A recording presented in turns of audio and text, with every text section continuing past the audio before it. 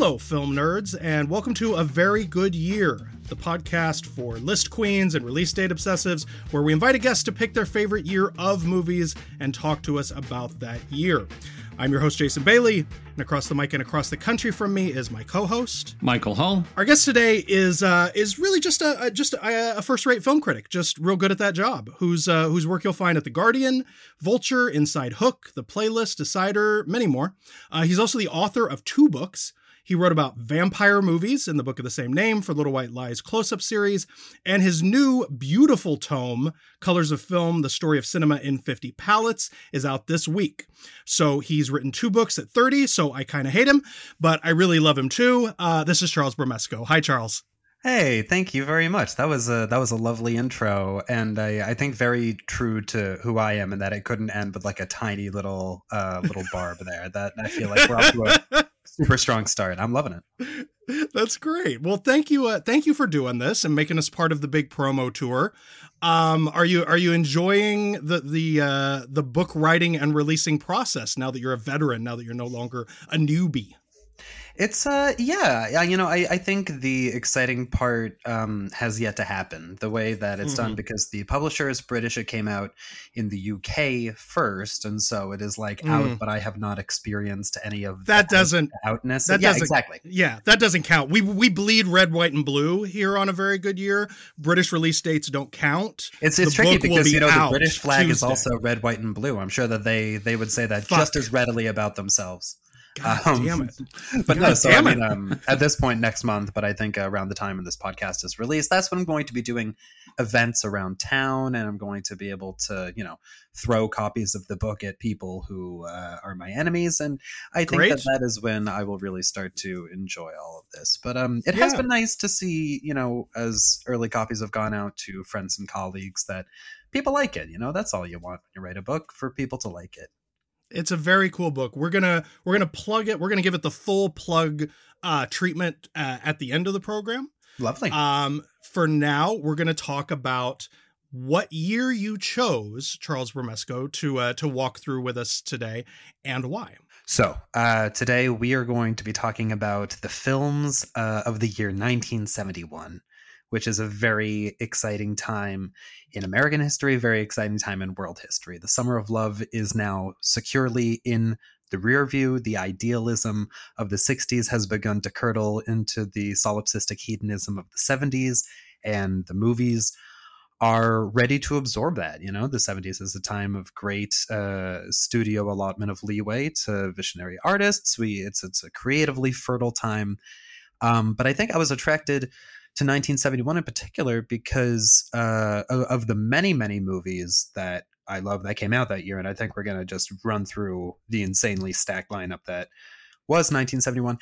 But the 5 that I've picked to talk to you folks about today are all sort of variations on a theme, and that and this was a sort of libertine time in American history. And each of these 5 movies interface with sex and sexuality in hugely different ways that cover this really vast spectrum of social attitudes, of sort of shifting currents in the industry. You can map so much of America's, changing status and its attitudes about sex, and those are articulated through the movies. And I think in the 5 we see here today, we see a changing Hollywood, we see a changing America, we see changing women and men, we see changing fluids between people, where we're going to see changes of all sorts. Well, tell me, as I mentioned, you're quite a youthful fellow, and you obviously were not yet of this earth in the year 1971.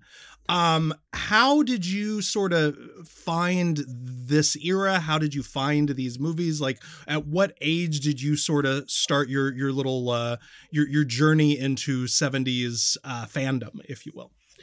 Well, let's say, I suppose during high school and college is really when I think a lot of people's cinephilia really takes off, and especially considering, that there is mature content in a lot of these films. I think it was like later into the teen years that I first got. Although I'll tell you what, I'll do the whole story, but I saw Clockwork Orange for the first time when I was 13. Of all these 5 movies, that was the first one I saw. And because I was like, like so many red-blooded young American boys, I was a Kubrick head. and I had seen Doctor Strangelove, which is like one of my favorites of all time. And my mother, who I guess I'm going into the story now, wonderful woman, she was like, "Oh, you've got to see Clockwork Orange." I saw it, and I was like not scandalized at all. I loved it. Did not have any mixed feelings about this. Really took it so great. And so I think it didn't really become like a sort of coherent intellectual pursuit until around college, when I had access to my school, Tulane University's huge, really surprisingly vast, considering the size of the film department, DVD library. And I rented so many things there. Rented McCabe there, rented Clute there, just trying to like cover my bases on the classics as much as I possibly could. And then Pink Narcissus and Necromania I came to after college, when I had learned to traverse the internet, I think more skillfully, because those are both sort of difficult to find films. And I tracked them down, just really based on reputation, of the directors and of the influence that they've had. So it's really been, it's been a rich journey, is how I would put it. Very gradual thing. I think it really wasn't until I started working like formally, professionally as a critic, which was almost 10 years ago now, which is kind of crazy to think about. Wow. That I first, in what you write and what you choose to write about and what you pitch, you start to see the patterns of your own taste emerge, and you start to develop aesthetic values and thematic values about, what interests you and what compels you. And I just find that I enjoy watching and writing about movies where people have sex more than the ones where people don't. Sure. So this is really just like a golden era for you in terms of social media. The discourse is killing it right now. And meeting like-minded folks who just love watching people fuck on film. Like, I mean, there's no weird reactionary conservatism happening at all in our contemporary culture. The whole thing of discourse is that as many... there's a weirdo faction and there's a normal people faction. First off, the weirdo faction is far outnumbered by the normal people faction, and the normal people faction is comprised of the people I know, and the weirdos always seem to be very far off, obscure people whose doings don't really have much of an impact on me, which is fine, and that's fine. But the real blessing is that I feel like I've gotten so many of these complaints like really fully out of my system in print over the past, however many years, that now that we're here, instead of composing tweets, I can be like, I got to all of this in 2021. I've said my piece. You know where I stand on the matter. Now you'll have a podcast to link to, because I don't think there'll be any mistaking your opinion by the time we're done here. The piece of the puzzle that you talked about the DVD library at your school, that's like, I think is such a key component, because we always like to talk at the beginning, especially people who are picking years from before they were active moviegoers, like, how did you get here? How did you arrive at sort of loving and understanding this era? And so much of it really is about access, which, is in danger at the moment. Like, that there are on one hand, more ways than ever, illegally to see whatever fucking movie you ever want. And, but increasingly the sort of utopian ideal that we were fed about the ability to see movies legally, streaming services and all that sort of thing is looking pretty fucking dark at the moment. It's very limited, especially, I mean, if your priority is seeking out weirdo, off the beaten path, esoterica, you're, SOL when it comes to streaming, because these things are difficult, if not impossible, to license. A lot of services I don't think would want to be associated with content that is that, whatever, X-rated, however you want to put it. And so that's tricky. As a lad in my town, we had a video rental store, like so many people. We had a West Coast Video. And if you really want to get down to the rosebud here, as a young lad, so in this West Coast Video, in the back was a room that had pornos in it. I would go to look at the comedy section, and then around the corner from that, I would try to peer my head around the corner to get an eye full of boob. And these are experiences that are totally lost on young people today, which saddens me. The idea that you're on waxing sadly about the young people today is delightful. So let's we're going to get into this top 5, which you've hinted around and talked about a bit. Before we do, Mike is going to walk us through some of what was happening in a very turbulent world in the year 1971. Here's headlines. All foreign countries should not fear. And also, in my new government, I will honor all agreements signed by the former government. Let's kick it off on a very representative note. Idi Amin became the president of Uganda early in 1971. How'd that after go? deposing Milton Obote, who led the effort to kick out the British. So that was not great for most people. From my understanding, a bad fellow, a real no-good Nick. Although he did get Forrest Whitaker that Oscar, so who's to say? He sure did. He was a real ne'er-do-well, as I understand. Yeah, when only had to murder, who knows how many people to accomplish that little statue. Apollo 14 and 15 became the third and fourth U.S. missions to land on the moon. All right. 15 was the first time they used the lunar rover, which incidentally both of my grandfathers worked on in separate departments at Boeing Wichita. That's very cool. Congratulations, grandfathers. Nice work. Were they really resentful of like the first moon crew? They were just like, everyone's obsessed with those assholes, but we we got the rover up there. We sure did. They were not the type of gentlemen to express those feelings. Sure. That got held in. The NASDAQ Composite Index debuted in 1971, and we had yet another way to confuse quantity for quality. I still, a gun to my head, I can't tell you what the NASDAQ Composite Index means. I have no idea. Gun to my head, I can't tell you why you should learn. The Citizens Commission to investigate the FBI broke into Fed offices in Media, Pennsylvania, and stole a ton of information that proved the existence of programs like COINTELPRO. If you've never heard of this stuff, look it up. This is one of those things that is 100% real, but sounds like a lunatic conspiracy theory. So that's why they needed the paperwork to prove it. Terrific documentary called 1971. Like, that's the title of the thing. That is all about the Media, Pennsylvania break-in, and I recommend it highly, highly, highly. It's just a great story. It's just a fantastic story about a bunch of people who decided they did not give a fuck. And let's go break into an FBI office. How can you measure the jeopardy that I'm in? Whether it's 10 years, 20 years, 115 years, or other ludicrous amounts like that.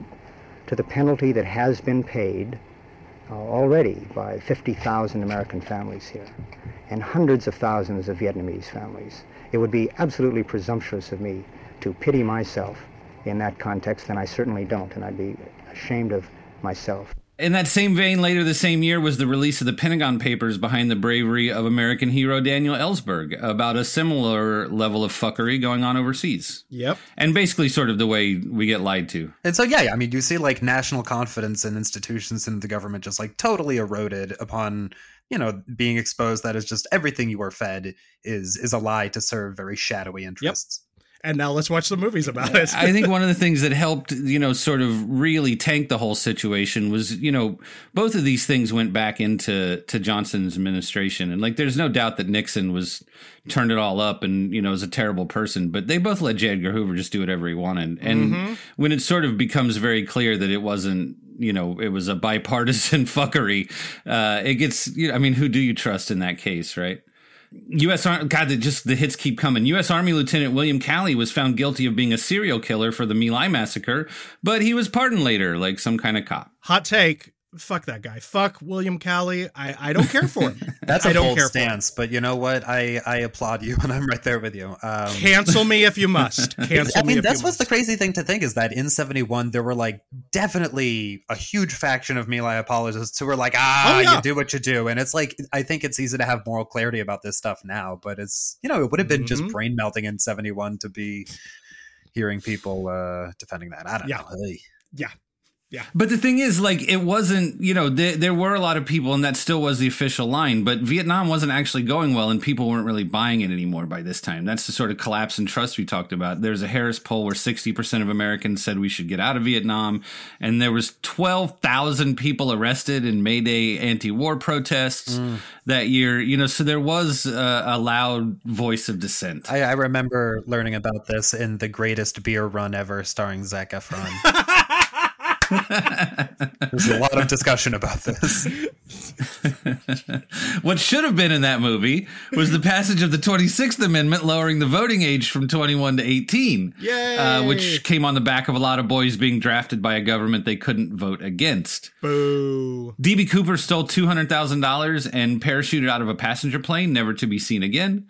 He is a local hero where I live, so we got to shout out D.B. Cooper. Remember when everybody was convinced that was going to be the end of Mad Men? Remember when that was like I will big say theory? that all of this, like, is Tara Dream Talk reminds me so much of the is Megan Sharon Tate thing, where I was like, yeah, and everyone came out of that looking so smart. All of the people who were on top of that. This is what happens when a good show comes on after Lost has like rotted all of our brains. So this is what someone else said to me, that like this is absolutely Lost mentality, which is yes. I've never been into Lost, I think, for that exact reason, that like the compulsion to solve art, I was like, just turns me off. It bumps me out. The latest estimated total dead is 37, which includes 9 hostages.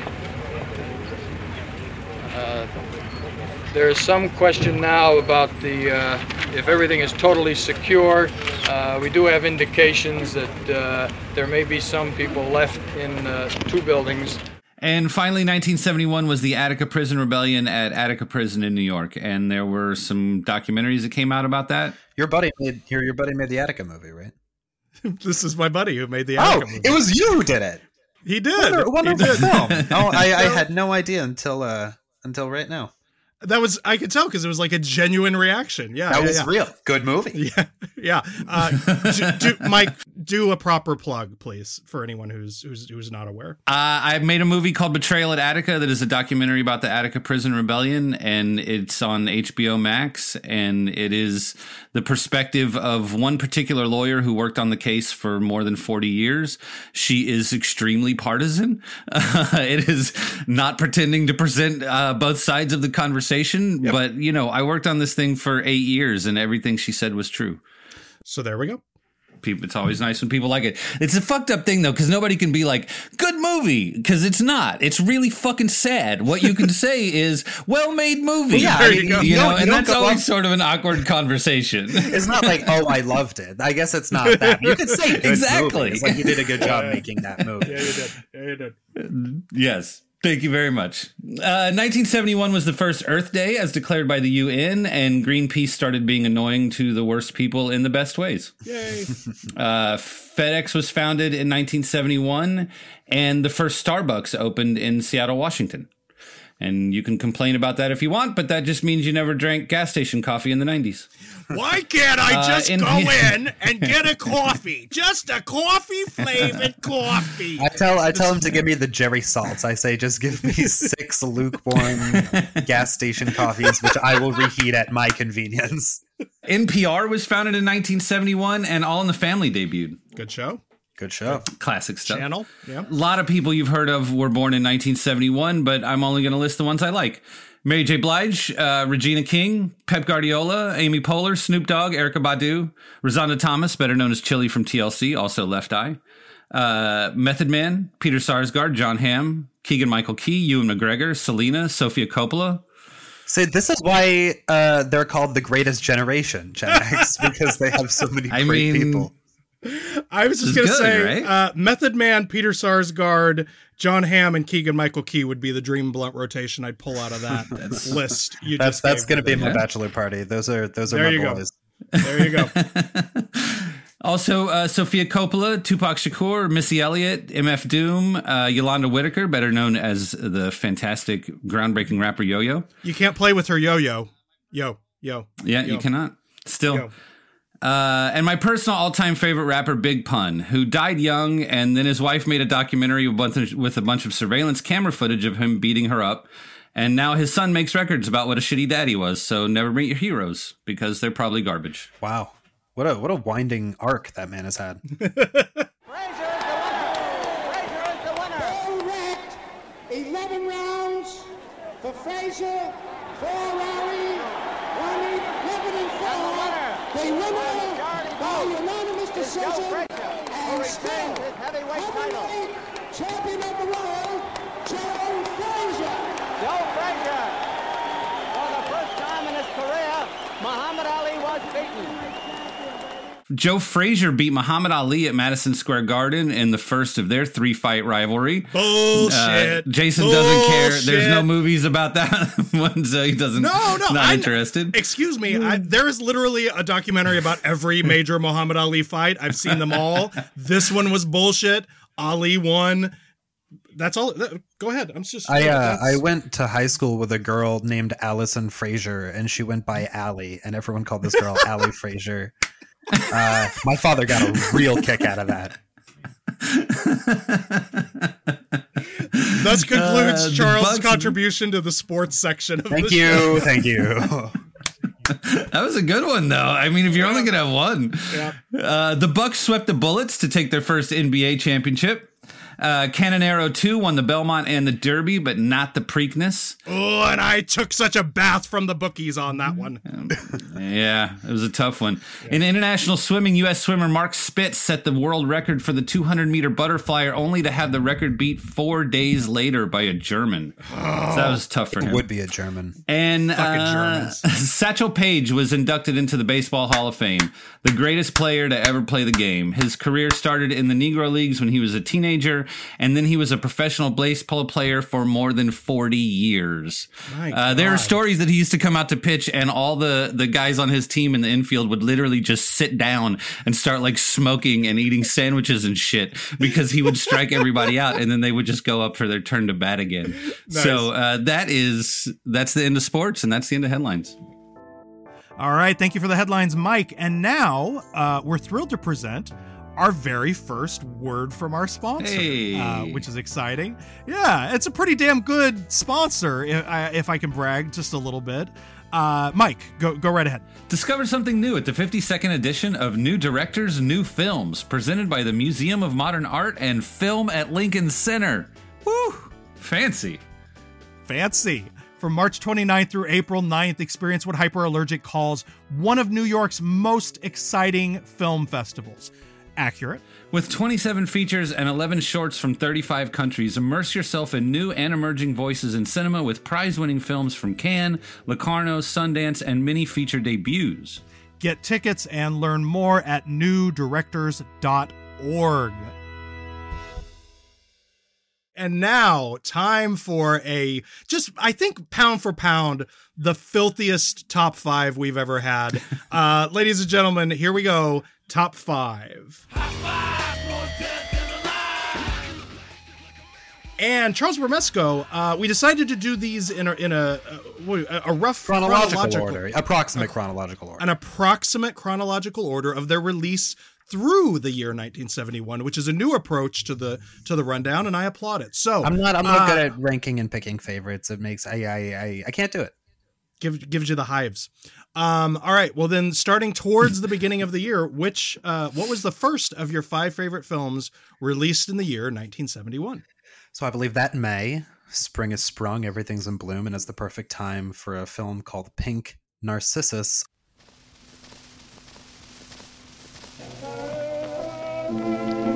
I've grown so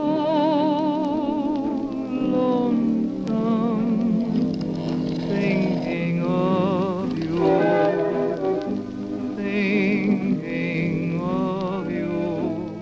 A lush, verdant, just virile film to arrive. This is I think that's a fair way to describe it. It's quite fecund. Yes. It's quite fecund, this movie. Oh my God. Ooh, I love that. It is fecund.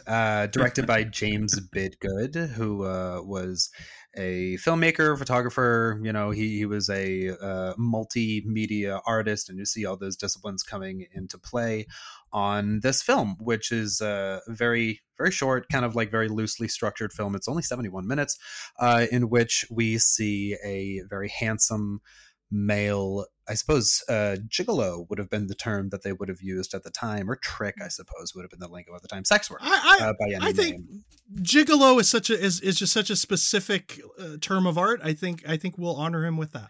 I wonder if it does. I should have Googled this. I don't know if a gigolo ministers to women or what. My point being, a very comely, wan sort of a sex worker named John is just sort of lost in reverie in his apartment, and he fantasizes about all of these different scenarios in which he assumes all these different roles that are sort of, a role play that he has in his own mind, but that Bidgood also has with genre. We see him. What are the different ones? He is a matador in one. He's a sexy matador. He is a slave boy in the Roman Empire, and he also plays the emperor who is sort of yelling at the slave boy, so he gets to be both the dom and the sub. You can have it all because the it's dream, in his mind. Yeah, of course. Yeah. And there's another one where they're like in, I suppose, in Arabia sort of situation, and so we get all of these different flavors of exotification that are played as high camp, because that is really the sensibility that's at play here. It was all shot, on this very small, not even a soundstage. It was in Bidgood's Manhattan. Or I don't think if it was a loft he was living in, but it was. Yeah, no, I'm sorry. It was in his apartment. I'm looking this up as I'm talking, but it was all shot in his apartment on sets that he and his buddies built themselves. You can see that it is very low budget, but that every dollar has been stretched to within an inch of its life, because the artifice works for the movie. We get all these gorgeous, I say soundstage because that's the style, I think it wants to look like one of the beautiful old Hollywood movies on, a sort of art freak 60s budget. Even though it was 71, he's still very much a creature of the 60s, Bidgood, in his kind of artsy experimentalism. And it's just, it's such a visually rich movie. It's such a sexy movie. And upon watching it, before this, because it had been a while, I realized that basically every contemporary director who I like has clearly watched this like 10 times. Like, this is all over Peter Strickland, all over Gregor Rocky. Sure. Like, it's, yeah. God, it's so good. I don't know if he's one of your favorites, but I was really struck in terms of the stretching of the low budget and the handmade feel of it, that there's something sort of Michel Gondry-ish about it, perhaps? Yeah, I would not be surprised. He's a Frenchman. He's a pervert. I interviewed him once, and he talked to me about cranking it as a child. So that all squares. Yeah, all scans, all of it scans. And you say that this though is one that just sort of came on your radar in recent years. How do you find this movie? How does this movie find you, I guess, is the more well. So I mean, the sad thing is that this there was a time when you would have gone to like a seedy little theater and you could have seen this movie in a crowd full of people, jerking off in their trench coats. But in our age of digital enclosure, we have to tromp through the seedier back alleys of the internet to find these things. I don't think it's public domain or whatever, but I do think it's like in the Internet Archive, which is a very easy and above board way to access these things.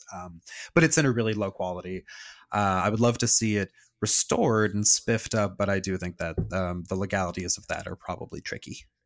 All right. Well, anybody who's listening from Vinegar Syndrome or KL Studio Classics or any of the more daring home media labels, look into it. Let's make this one happen. Let's do this one for Bramesco.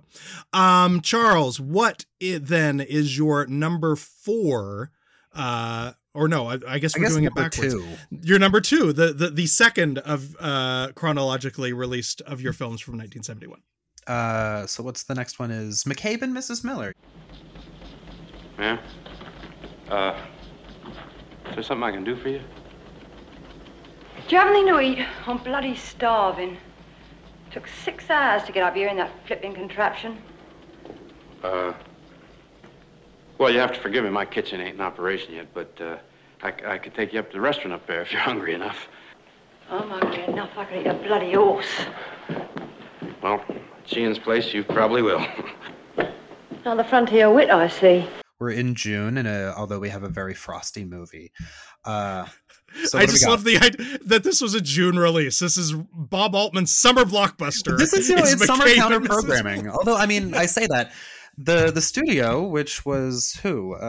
Warner Brothers, baby. Yeah, they had high hopes of this because Altman was coming in hot off MASH. He had proven that he was capable of making a broadly entertaining movie, and that made like 3 times its budget, which at the time was so much money. And so he was given a fair amount of leeway, but this movie was also the result of much contention between him and the studio. He had as you can see when you look at the movie, very, very particular ideas about how he wanted to expose these frames. The sort of fogging effect was a result of exposing the film strip itself to light in the process of development to sort of smudge everything up. And the studio was so opposed to this because they were like, people won't be able to see shit. It'll look terrible. That Altman actually exposed the original negatives onto the light, not one of the prints of the film, so that they couldn't do anything about it. They were helpless at that point. But I mean, no, it's an amazing film. Warren Beatty is a sort of hustler type who rolls into this Western town and promptly sets up a brothel with the help of the titular Mrs. Miller, who is played by Julie Christie. And together, they not only are they very canny business partners, and they immediately raise the standard of sex work in this town, they sort of clean things up, they make it safer, they make it more hygienic. They have a very sort of complexly intimate relationship themselves. I think we see in the two of them a lot of respect for two people who have probably not commanded respect from a lot of people in their lives. I think it's kind of beautiful the way that they see each other's skill sets, which are kind of like, these are low down skills, but they see the virtue in them. They see the beauty in them, which I find deeply moving. And then also, I mean, this is Altman first getting a sense for his technique for like exploring the social organism as an ensemble. We get all over this little Western town that's tucked away in the snow. We see the little lives of these people. Keith Carradine's in it, Michael Murphy, Shelley Duvall, all of these people. Renee Auberjonois is so good. Is that how you pronounce it? Auberjonois? Yes, it is. Okay. No, you were right the first time. Yeah. No, it really is the Altman Stock Company really sort of coming together for the first time. A few of those folks are in MASH, but this is the crew, that he sort of picked up from Brewster McCloud and a couple of other places. Yeah. And this was the first one that we see him experimenting with what would become his signature sound editing and mixing techniques of getting everyone with body mics and mixing all of the dialogue together like that. It's also, this being 1971, it is a kind of countercultural revisionist Western in that once Warren Beatty and Julie Christie have set up this really, good concern for themselves, they're running, a clean version of what was considered a dirty business at the time. Sinister corporate interests roll into town. If anyone listening has seen Deadwood, it is basically like seasons 2 and 3 of Deadwood. And they basically just try to crush the, earnest business being done there with their power and influence. They kill everyone who they need to kill. And we see that this is a pretty clear-cut case of individuals versus institutions, and which, very much in keeping with the spirit of the time. Yeah. The other thing that I love so much about this movie and that I focused on in this last rewatch for the show is just that, like, Warren Beatty's he could only, in the 70s, can you have a man as beautiful as Warren Beatty consistently just play an absolute dipshit bullshit artist, like, and do it so well. He's so, and sort of, for a man who reportedly had a not unhealthy ego, it's a really, narcissism free approach to sort of like how he's willing to be presented on screen. My favorite moments in this movie are when he's just like clearly in way over his head and trying to stay afloat and failing miserably. He's a huge idiot, which is what I think really makes the grand finale so rich, which is like in Western tradition, it ends with a gunfight, but it is like such a clumsy, sloppy, like it is strewn with mistakes and false moves. It is a really poorly done gunfight. I mean, it's directed perfectly, but it is such an unskilled way to end this movie that he's subverting, at every turn. So that is just a stone cold masterpiece out on, I believe we said June 24th of 1971. Charles Bramesco, what came out the very goddamn next day? The very next day, which I kind of can't believe this, because you would think that we don't get major movies just released on Tuesday or Wednesday unless it's holiday beginning more. But it was Klute. It was Alan Pakula's Klute. Bree Daniels, girl on the brink. Somewhere among her clientele is a freak who murders call girls. Sit down. And a wholly incredible cop who insists her life is worth saving. I don't think he's going to come back again. I just don't want to be alone. right now. Don't be afraid. Starring Jane Fonda and Donald Sutherland as one of the most indelible screen couples of the era. We get, as we were talking before about the seeds of paranoia and all of these abuses of power at the highest halls of authority, and we see those all sort of come to bear in the plot for Clute, which sees a government I guess a functionary, I don't know what you would call him, what his official title is, but he is spearheading a conspiracy to eliminate all of these different sex workers who have been involved with this violent, abusive guy who has been going under the name of a politician. And so as Detective Clute, Detective Mr. Clute, I was about to do Trump voice and say Mr. Clute, but I'm not going to. Many people are saying Mr. Clute. Mr. John Clute. No, it's he comes in from Pennsylvania. He's kind of a small town guy, and in many ways he is scandalized first by the big city of New York, which, as we are shown, it's the 70s, so it is an amoral pit of sin, baby. But he is first scandalized by Jane Fonda as Bree Daniels, who is a very shrewd sex worker who has her own pursuits and interests. She is attempts acting and modeling, although she finds those both to be very unrewarding. She finds them that they are not really, she's not in control. She's not in control in those situations in the way she can be in sex work, which is like a really sort of incredible idea to hear in a major studio picture in 71. That's, Pacula is, and we see this so early in the movie. I think it's like first 10 minutes, but his most daring suggestion, we cut a scene of Bree with one of her clients to her at an audition. And the clear illustration here, Mark Harris wrote about this really well in his essay for Criterion on the film. But we see that to Bree Daniels going on these acting auditions is far more dehumanizing than sex work, which seems like a matter-of-fact thing to think about now, but at the time would have been a really radical proposition. And the rich humanity of her character, I think, is a service to her profession. We see that although she has a complex relationship with her work, she likes the power that it affords her. She likes that she really knows who she is while she's doing it. It's also a sort of solitary profession necessarily, and she struggles with these feelings of loneliness that we hear her talk about usually in voiceover to her therapist. And so it's just... dialogue is fantastic, unbelievable acting from the both of them. I'll tell you what, John Clute is a very McCabe type guy because he is someone who ultimately recedes into the background as the film realizes that he is not the whole point of what's going on. Both sort of, I guess, like passive-ish, very uncertain characters. And tell you what, the 70s was a great time to be a beta male.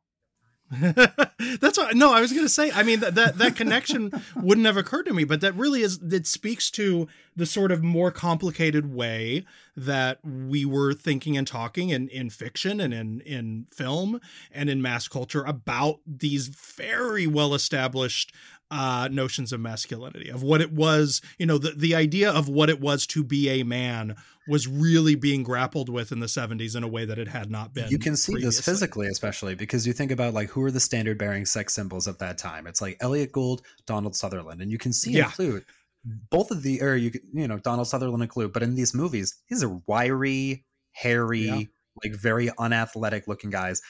Some of my fascination with the 70s is that I know I would have just been crushing it all the time in the 70s. If I had been around, that really would have been a golden time. And also, like my remark on this, there's a lot of overlap with Jewishness, that like being a neurotic and an intellectual had a lot of purchase at the time, which I really missed the boat on that one. But no, Sutherland is fantastic, and Jane Fonda is just unbelievable. She tried as hard as she possibly could to get out of doing the role, but Pacula basically forced her kicking and screaming onto set to do it.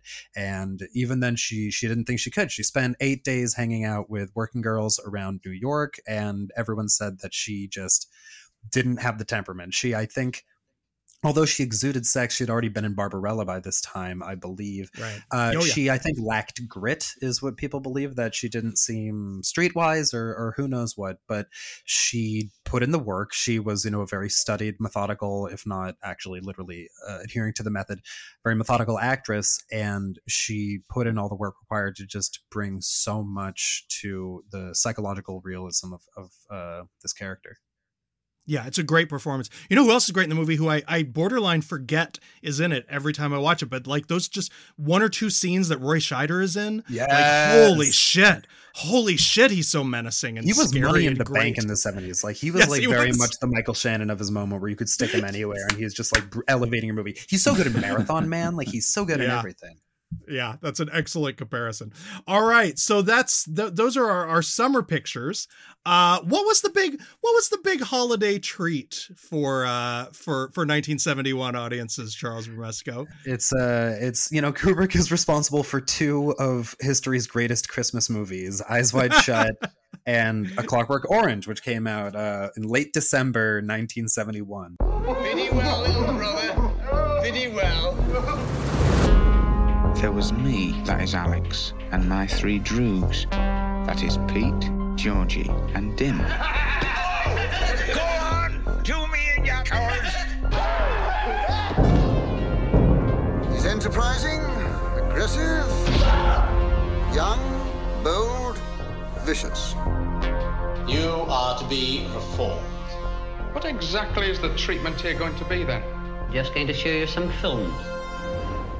Have your holiday ham, open your presents, and then, head off to the movie house to see the new Kubrick. I'm a big believer in profane Christmas movies. In 2 consecutive years, me and my sister and her ex, when we were at my parents in Massachusetts, we saw Django Unchained one year, and then we saw Wolf of Wall Street the next year. And I was like, this is a good way to sort of undo family time.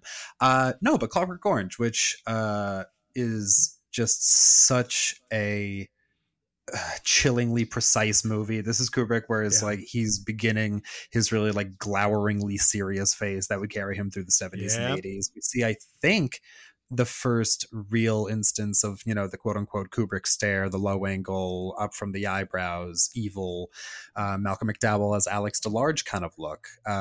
This is a movie that so many cinephiles come to young because I think it presents really daring ideas that resonate with angry young men. It's very much about that mentality. It seems, Yeah, it seems dangerous. Like it's a movie that like you're sort of warned about, which is the easiest way to get a young person to want to see a movie. Of course. I mean, it was hugely scandalous at the time, and rightly so. The notorious rape scene, when you watch it, still, I think, holds all of its terrible power. The sort of like seasick careening camera movement and like the evil glee that we see on Malcolm McDowell. These are eternal things. You watch it and it is sickening in the same way that we see he is eventually sickened after he's subjected to the brainwashing Ludovico process. And, it ends as a film about free will, but I think before that, it has so much open-mindedness in the way it explores the temptation of like these extreme behaviors that Alex is drawn into. His whole life is sex and violence. The sped up sequence where he bangs those two girls is just like one of the funniest things I've ever seen in my entire life. And so you see like, it's essentially a movie about being a punk, and Kubrick, I think, believes in the lure of doing that. He gets why someone would do that, and he wants to convey that before showing, the cruelty with which it can be wiped out.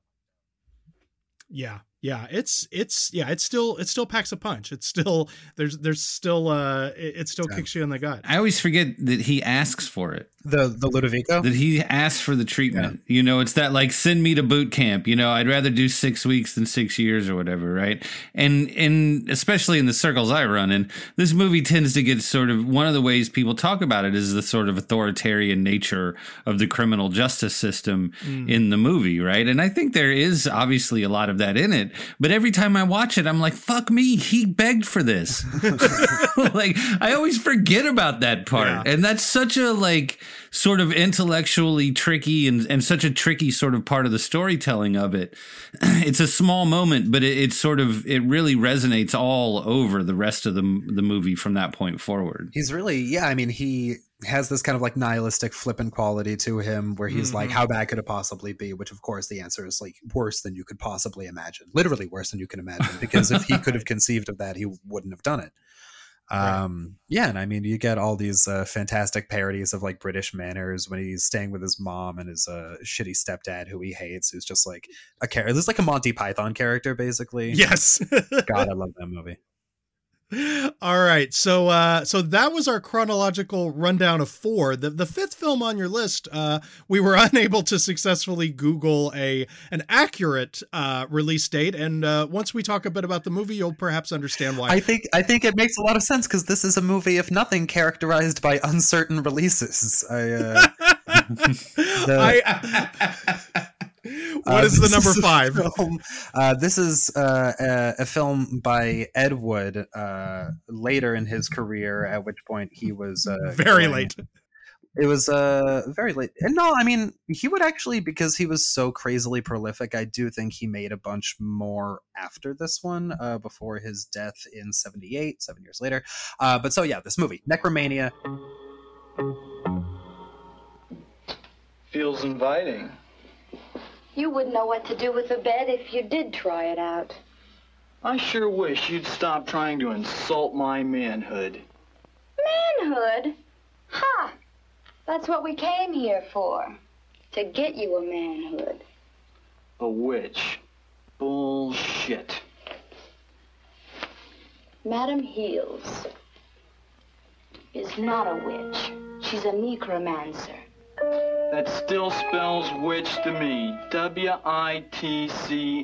witch. Directed by Ed Wood under the name of Don Miller. And it's a very simple setup. We have a all-American wholesome couple, Danny and Shirley, that are driving around in California, and they just who absolutely loathe each other. Just never miss an opportunity to just stick in the shiv and turn. Yeah. It's very much like it's the same as the stand-up comedy thing of just like, don't you just hate having a wife? And I think this movie needs that so that all the infidelity plays. Otherwise, you're like, oh no, their marriage. But so yeah, no, it's basically the plot of the Rocky Horror Picture Show, if you've ever seen that, where there is a couple that just drives and for, uncertain reasons enters a house where they're promptly separated and independently seduced by the weirdo nymphomaniac residents of this house of sin. And so in this one, this is a literal hardcore porn. You see full penetration, which in this point in Ed Wood's career, he, went where the money was. I think he knew where his bread was going to be buttered, and it wasn't with sci-fi. Yeah. Is it commonly known that he did that? Fairly, I think insofar as anything about Ed Wood is commonly known. Right. If you know, like those of us who know about Ed Wood knew about it, but if you give him a Google, it's right there on his Wikipedia. And if you've seen the movie about Ed Wood, you've probably got an impression of this, but he was someone who had just a huge enthusiasm for the craft of making cinema. And in this film, which is also true of so many of the movies made during the so-called golden age of porn in the 70s, where there is just such a amateurishness, but within that you see this earnest excitement about the craft of movie making, about just getting the lights, getting the camera, just putting on a show with whatever shoestring budget you could put together. We see there are these really harsh glaring overhead lights. We get all these inelegant close-up shots of taints and balls and things like that. And there's just so much human imperfection to this that I think has been scrubbed out of a lot of the porn made today, which is not only digitized, and so the picture has been sort of sanitized in a way, but also the human body, man, it's like, it is different now. Everyone looks like the Terminator or like the Lady Terminator. And back then, people just looked like people. You look at these people, you're like, damn, that's a human body right there. And I mean, I don't mean to paint with a broad brush. If you watch pornography, you can see that every single human body under the sun is represented there. But I guess just hairlessness, I suppose, is what I'm talking about. Hairlessness and openness to body fat, which were both in vogue at the time. And you see that in the movie. And, I feel wistful about it. I will say, the picture we should also note does open with one of my all-time favorite now opening credit cards, which is the cast of our film wishes to remain anonymous. Yes, that's it's just fantastic. I was just like, okay, I'll let That's how them, you I know guess. it's on. That's how you know it's going to be That's good. right. It's that announcement, and when at the top of a movie they say that it's going to include stroboscopic effects and you should leave if you're prone to seizures. I'm like, let's go. Let's go. Preferably both. All right. Well, that is a beautiful and eclectic top 5 list, Charles Bramesco. So thank you for bringing it to us. I don't know that I ever would have made my way to Necromania otherwise. Not a lot of Ed Wood completists out there because he made so many terrible movies. I have seen most of them, and I had seen Take It Out in Trade thanks to its recent Blu-ray release Nice. a couple of years back. But I will just tell you, I was so relieved when because I saw the list. I had an initial reaction to that title, and then I looked it up. I was like, oh God, no, I was mixing it up with Necromantic. Okay, thank goodness. Yes, let's watch the Ed Wood porn movie. Let's not watch Necromantic. I don't know what Necromantic is, I'm going to be honest. Okay, you should Google it after the show Sure. and just do with that information what you will. Let's find out what films were winning trophies and making money. Here's awards and box office. Sell out with me, oh yeah, sell out with me tonight. The record company's only Top of the list. Best Picture, Best Director for William Friedkin, Best Actor for Gene Hackman, Best Adapted Screenplay for Ernest Tidyman, lovely name. Won all but the last at the Golden Globes for Drama, French Connection. Charles, how do you feel about the old French Connection? I mean, I'm going to have the same to say about like 24 movies right now. Fantastic film. Obviously, needless to say, I love French Connection. Might be in my top 5 for that year, but didn't really fit with the theme I was going after. But no, fantastic.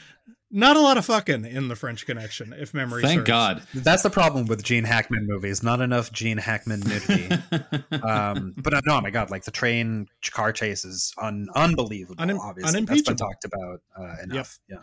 Yeah. Best Actress went to Jane Fonda, also at the Golden Globes for Drama, for Clute.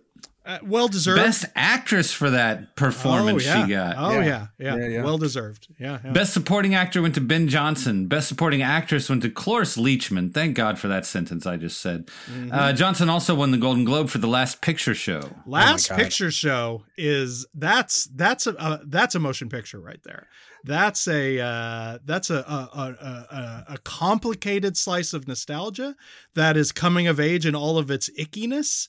Dying America, you see small town America getting hung out to dry and withering on the vine. Mm-hmm. Dying cinema, television beginning to invade that space. Yeah, Sybil Shepherd just like exploding my brain. Yeah.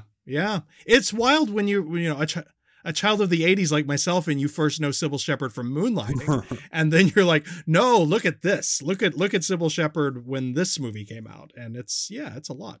It's a lot. Didn't the last movie come out in 1971 too? Yes, similar title, indeed. Totally different movie. It is. That's wild that nobody blinked on that. Very different movie. Very different movie. All right. What else? Best Original Screenplay went to Patty Chayefsky. He also won Best Screenplay at the Globes for The Hospital. Charles, you seen The Hospital? I'll be honest, I actually haven't. Arthur Hiller, who's wonderful.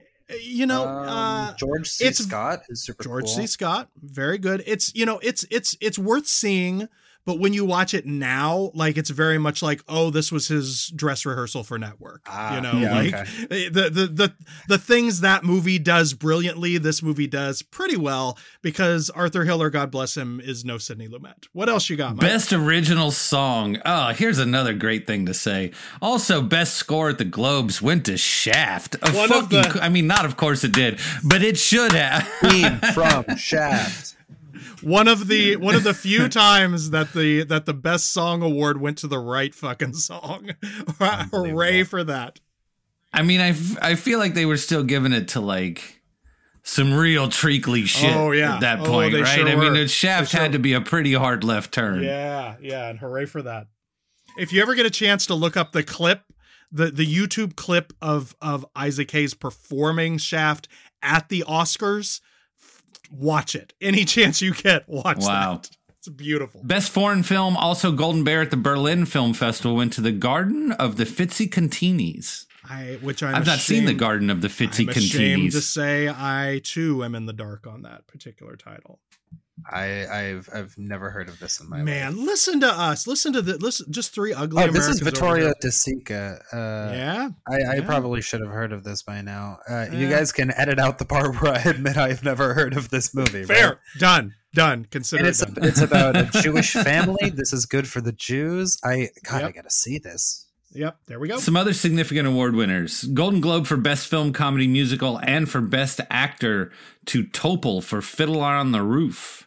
For Fiddler, I just put like 3 extra syllables in that. You want to try that? Fiddler on the Roof. Charles, I'm not trying to be like, I don't know how to make this a smooth transition, but you've talked about your Jewishness on the show thus far. I brought it up. You're good to jump in.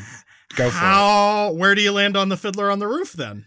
I love Fiddler on the Roof. I think it's kind of, you get kicked out if you don't. No, I mean, it's just like, it is such a towering. I'm a huge musical guy. I did theater as a lad, like many Jewish boys. And Fiddler, I mean, the songs are incredible, but when you watch it, it's just such an incredible testament to Jewishness. It is about shtetl life, and it's about, it's the song. It says it all. Tradition. It's an incredible movie. It's super funny. It has a lot of kind of borscht belty humor translated through an older era. With my wife. No, I love it. I love it so much. And the bottle dance is super cool. And it's just Topol's amazing, and it's so good. I will tell you that both Michael Hull and myself appeared in a production of Fiddler on the Roof when we were in high school. Were either of you Tevye? No, I was, who's the boring one? The teacher guy. He's so dull. It's the most boring part in the show. Whichever the teacher is that marries like the second oldest daughter. And Mike you were the old rabbi, right? Am I remembering that correctly, Michael? Yeah. Sure performed the marriage. That's a good one. He did. Yeah. Did you have to wear a fake beard? He sure did. I did have to wear a fake beard, but the thing is, you could fake the singing. You didn't have to actually sing to play that part. You could sort of like talk your way through. Yes. And I couldn't sing worth a good goddamn. So that was. And keep in mind, it was good casting. We were in Wichita, Kansas too, so I believe this was an all Goyim production of Fiddler on the Roof. 100% audience and yes. That's a great American tradition. Honestly. Yes, it is. Yes, it is. All right, Mike, what were some of the other significant award winners? It's time to colonize the whites. No, it's fine. Let's see. Golden Globe for Best Actress Comedy Musical went to Twiggy for The Boyfriend. A film I'm ashamed to say I've not seen. I did not know that Twiggy was an award winner. There you go. Yeah. There you go. Golden Globe for Best Supporting Actress went to Anne Margaret for Carnal Knowledge. That's a fucking movie. The well of sex movies. I mean, it's a deep, deep well. I was pretty close to picking that one as well, which definitely fits in with this. Although I love Carnal Knowledge because I enjoy being in a relationship, and so whenever I see movies about people who just like lose their minds whenever they start to feel themselves falling in love with someone, I'm like, why can't you just be happy? Just be good to the women in your life. How hard is that? Yeah, great movie, and that's a great Anne Margaret performance. Like, holy shit, she's so good in that movie. She's so good. Shit. Rita Moreno, unbelievable. Oh my god, she has one scene and she just destroys it. Yes, she does. So good. BAFTAs for Best Film, Best Director for John Schlesinger, Best Actor Peter Finch, Best Actress Glenda Jackson for Sunday Bloody Sunday. That's a fine motion picture right there. Sunday Bloody Sunday. A political film out from outside of American interest, right? Or what am I thinking of? Yeah. Palme d'Or at Cannes, also BAFTAs for Best Supporting Actor to Edward Fox, Best Supporting Actress to Margaret Leighton, and Best Screenplay to Harold Pinter for The Go-Between. Haven't seen it. I saw that they did the Pinter series at Metrograph a while back, and I think I saw it there. You want to talk about people who are real perverts. Harold Pinter was... He was great. Joseph Losey's The Servant, which I believe he also wrote, is like one of the great movies about how doing it can be an act of political rebellion. There you go. National Society of Film Critics Award for Best Film went to Claire's Knee. Oh, Claire's Knee is so fucking good. I love God. when you see Claire's knee in that movie. Yes, it's a great moment. It's like they should title the movie after this. Of course. And the New York Film Critics Circle Award for Best Film went to A Clockwork Orange. Hey, how about that New York Well Film deserved. Critics Circle with the ballsy pick that A particular good bunch. That was the Lady Gaga for House of Gucci of its year. Yes, it was. A bold choice. A bold choice. Domestic box office top 10, number 10 was Willard. Haven't seen Willard. How do you like that? That's the one with all them rats. Oh, well, I was gonna say I saw the Crispin Glover one. This one is superior in my. I would have to imagine, right? Usually remakes with Crispin Glover aren't better than things. Not typically. No. Number 9 was The Last Picture Show. Yep. Definitely not the last movie. Number 8 was Carnal Knowledge. Number 7, Clockwork Orange. Can you wrap your head around any of these movies being in the top 10 of like today? No, these were the money makers that year. Okay, go ahead. Sorry. I mean, there's some lame ones coming up. Yeah.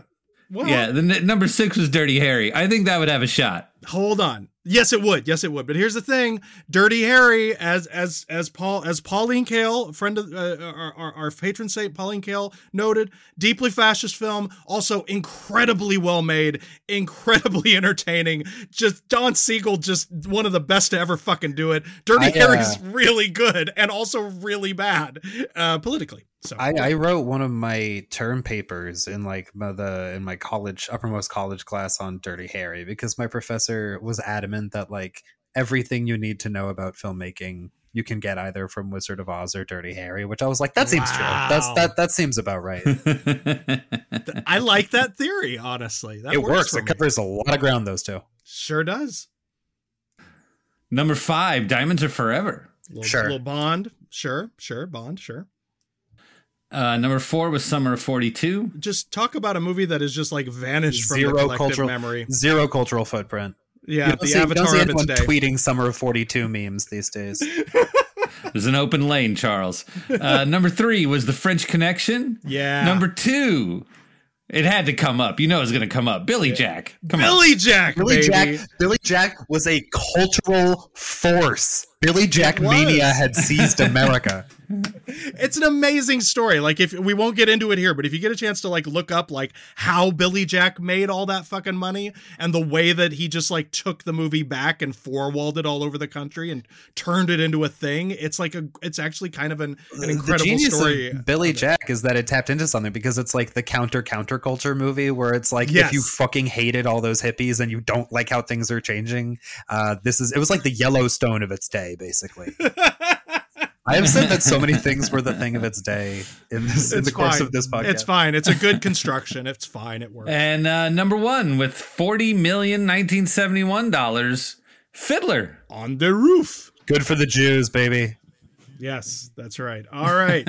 So all in all, that's a solid top 10. There's like mostly good movies in that year's top 10. Yeah. All right, Charles, you up for a lightning round?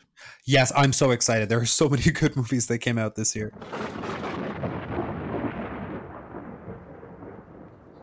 Okay, great. All right, then just bang right through. Just pass or tell me. Andromeda Strain. You've got Bananas, which is my favorite Woody Allen movie. I still Hold think on. I give them to you, Charles. I give them to you. You gotta let me feed them to you. Oh, I misunderstood what the lightning round is. Let's take it from the top. Here we go. 5 minutes on the clock, and here we go. Elaine May's A New Leaf. Well, yeah, I mean, I love A New Leaf. I love Elaine May. There's a movie, again, someone with a very sophisticated sex and romance viewpoint. John Cassavetes' Minnie and Moskowitz. It has one of my favorite lines where Seymour Castle says, "I think about you so much I forget to go to the bathroom." That's love right there. Mind-blowing fact, in the same year that they put out Dirty Harry, Don Siegel and Clint Eastwood also released The Beguiled. That is another like ripely sexual movie. You look at Clint Eastwood and you're like, yeah, okay, I would be driven to murder by that. That makes sense. Sweet Sweetback's badass song. That I was very, very close to including, which was also like it was another one of the big ones that I discovered in college and that I love so much. And it's just like so bravely experimental and shows Los Angeles in a way that I had never seen it before, which is crazy because if you watch movies, you spend your whole life seeing it. It's just all of these neighborhoods shot in this totally fresh way. I love that movie. Great double feature with Sweet Sweetback, Willy Wonka and the Chocolate Factory. I think the Chocolate Factory is what they called Sweet Sweetback's penis. Right? I do love the Gene Wilder Willy Wonka. He's great. He's great. I like him more than the songs in that one. I think because Cheer Up Charlie is in the movie, right? I hate that goddamn song. Whenever I was a child and I was feeling bummed out about something, which happened a lot because I was a morose child, someone always would think they were so funny in singing that to me. And I was like, I will attack you. Oh no. Bro, it's the Mikey Likes It of it's your Mikey Likes It. Like, imagine being a fat kid in 1986 and like anytime you try to eat fucking celery. Oh, does Mikey like it? Blah blah. That's a tough break. I feel you on that. That's a tough break. Tough break. Monty Hellman's Two-Lane Blacktop. One of Vic's favorite movies of all time. A huge influence on Mad Men. Great film. Love Two-Lane Blacktop. Harold and Maude by Hal Ashby. Another hot movie. No, I guess I'm joking about that one. But that's a very sweet film. It's I think for this time that I think is wrapped up in all these adult themes, I think that's a very, very sweet movie. Barbara Loden's Wanda. Just another incredible female character study. I feel like Wanda and Brie Daniels would be good friends. Roger Vadim's Pretty Maids All in a Row. I think by this point in the podcast, it's like easy to assume where I fall on a movie like this. Where it was like, I'll take 3 of those every year until I die. Pretty Maids in a Row may be pervier than either of the actual porn movies that you selected. Well, because that's the thing. It is all about it's about vibe, and that man, God bless him, was an absolute pervert. All right, this one's a deep cut, so no shame if you haven't seen it. The 7 Minutes from this one is not known to me. Okay, this was the movie that Russ Meyer made after Beyond the Valley of the Dolls for 20th Century Fox. And it's a kind of its reputation is that it's talky and there's not enough sex in it. So there you go. Charles Bramesco, have you seen The Telephone Book? I have. Thoughts on The Telephone Book? I'm pro The Telephone Book. Let's see. I know I've seen it, but now I'm Googling it because I can't remember what happens in this movie. It's kind of nuts. Okay, yes, it's a nutty movie. Yeah, yes, it's the phone sex love movie. Again, a lot of X-rated films. I'm sorry. Yeah, it's a fun one. The thing about when you watch a lot of adult movies is that because their aesthetics and intentions and often cast members and tropes are so similar, and I feel this way about Kung Fu movies as well, is that it's very difficult to remember what happens in which movie and like which one is which. I feel this about Giallo to an extent as well, that like whenever you get really deep into genre, things start to smear together mentally. We I guess this is the one to close it out with, both in terms of something we've mentioned and an appropriate closing title, The Last Movie. Dennis Hopper just being a complete maniac, trying to destroy the medium from the inside out, just throwing away all of the cachet he had built up with Easy Rider like a boss. What's there to say? I love that guy. Before we end the lightning round, I said I'm going to start throwing these in. Like this happened on the last episode too. The 2 best titles I found, which I can't imagine are movies you've seen. Chrome and Hot Leather was released in 1971. This was the full title of the motion picture, Honky. Honky came out in 1971. That's actually the title of my biopic. Why would you say that? There we go. All right. Thanks, as usual, to John Willis's Screen World Film Annual for helping me put together the lightning round. And now, before we go, Charles Bramesco, let's talk a bit about Colors of Film, the story of cinema in 50 palettes. Just lay out the concept of the book, because it's such a cool idea for just as a concept. It's just a great high concept book. What is the pitch? What's the elevator pitch? Yeah, so I mean, it is basically, I selected 50 movies that I think best illustrate the full spectrum of how color can be used in cinema, of the technology of color, of the history of how the film industry has worked with color. Those are really the three big ways that I thought about it: as a book about technology, a book about history, and a work of criticism about film. And so we've got, all these beautiful printings of the specific frames that I selected, each of which corresponds to a little, I guess, mini essay of like 400 to 500 words about these movies. And the neat thing is each of these stills from the films that has been printed in the book comes with specific color codes that you can look up that are precise hues, and so that you are seeing the correct color, which is a big point of obsession as you start writing a book like this, because if you Google any frame from a film, you're going to see so many different warped versions, so many different tinted versions, and so it's imperative that what is the real color for something that's so permeable. It's I believe the first film book that ever came with swatches. I mean, these are basically like swatches. If you really like the color, what a fucking cool idea! If you really like the color of the apartment wall in Chungking Express, you can take this book to Home Depot and they'll replicate it. You go to your interior decorator and you say, "Make my home look like Songs from the Second Floor" by Roy Anderson, and he says, "You got it." Yes, it's a beautiful book. It's it's a handsome, there's some connotation to it, but you can put it on a coffee table and it's fun to get up and flip through. But also, Charles is a terrific writer and these essays are really smart and insightful. But, what I think I love most about this book as a concept and in its execution is the simple fact of the matter is that too much contemporary film writing, and I am guilty of this frequently myself, is entirely too focused on narrative, on plot, on dialogue, on that there is not a lot of great writing about form. There is not a lot of really smart stuff out there about the aesthetics of film. And this is a hobby horse that Matt Zoller Seitz, our friend of mine, has gone on quite a bit about. But I think he's right, and it's and the fact that you do so in such a direct head-on way that you're going to write about aesthetics for a full book and really do it eloquently, I think is really admirable and tremendous. I think it's a great book. And that's really nice of you to say. I mean, the rewarding thing about writing this is that in the course of researching this and watching all these movies, I learned so much. And specifically, if you're writing about color, you have to start learning about costuming, and you have to start learning about set design, right, and like the particulars of cinematography, about makeup, and so you develop a new appreciation for craft.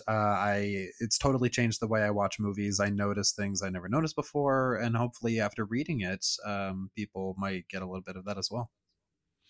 Well, yeah, I mean, I would say one of the great, anytime that you can write a book that sort of rewires your brain in terms of how you watch movies after that is time well spent.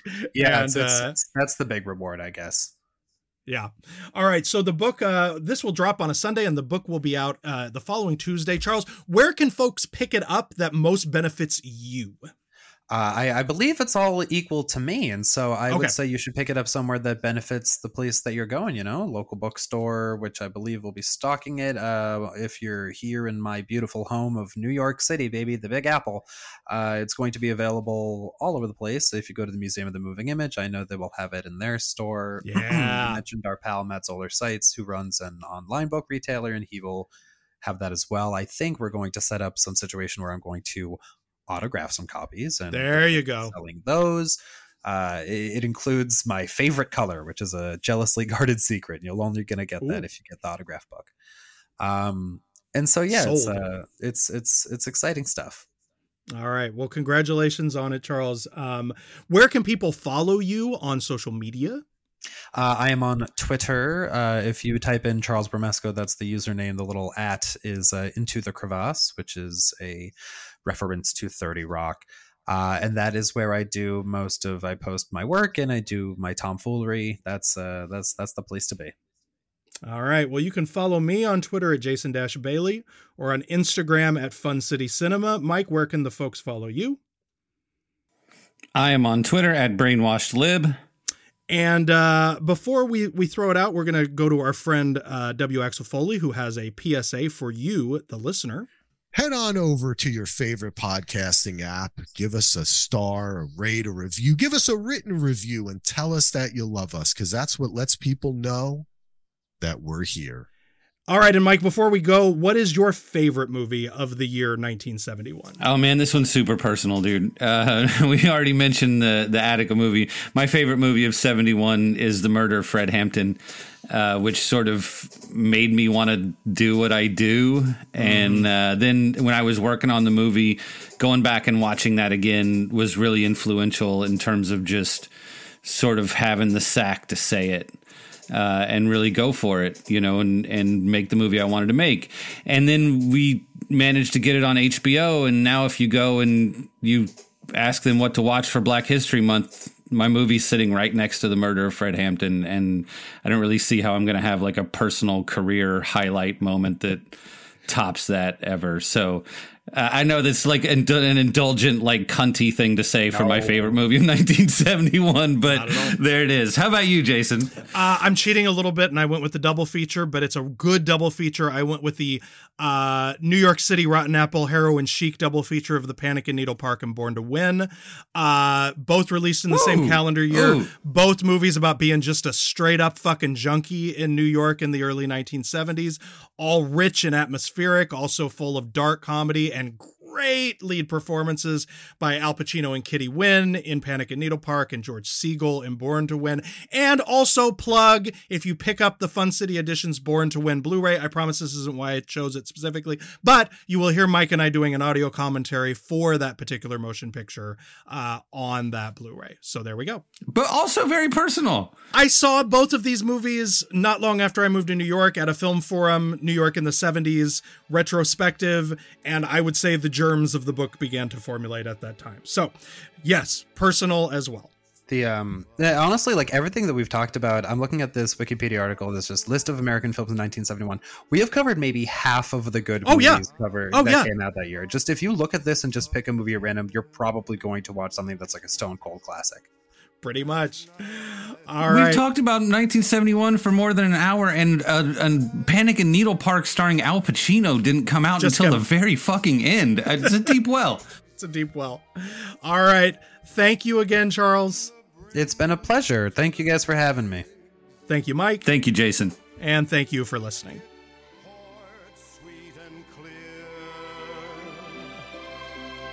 It was a very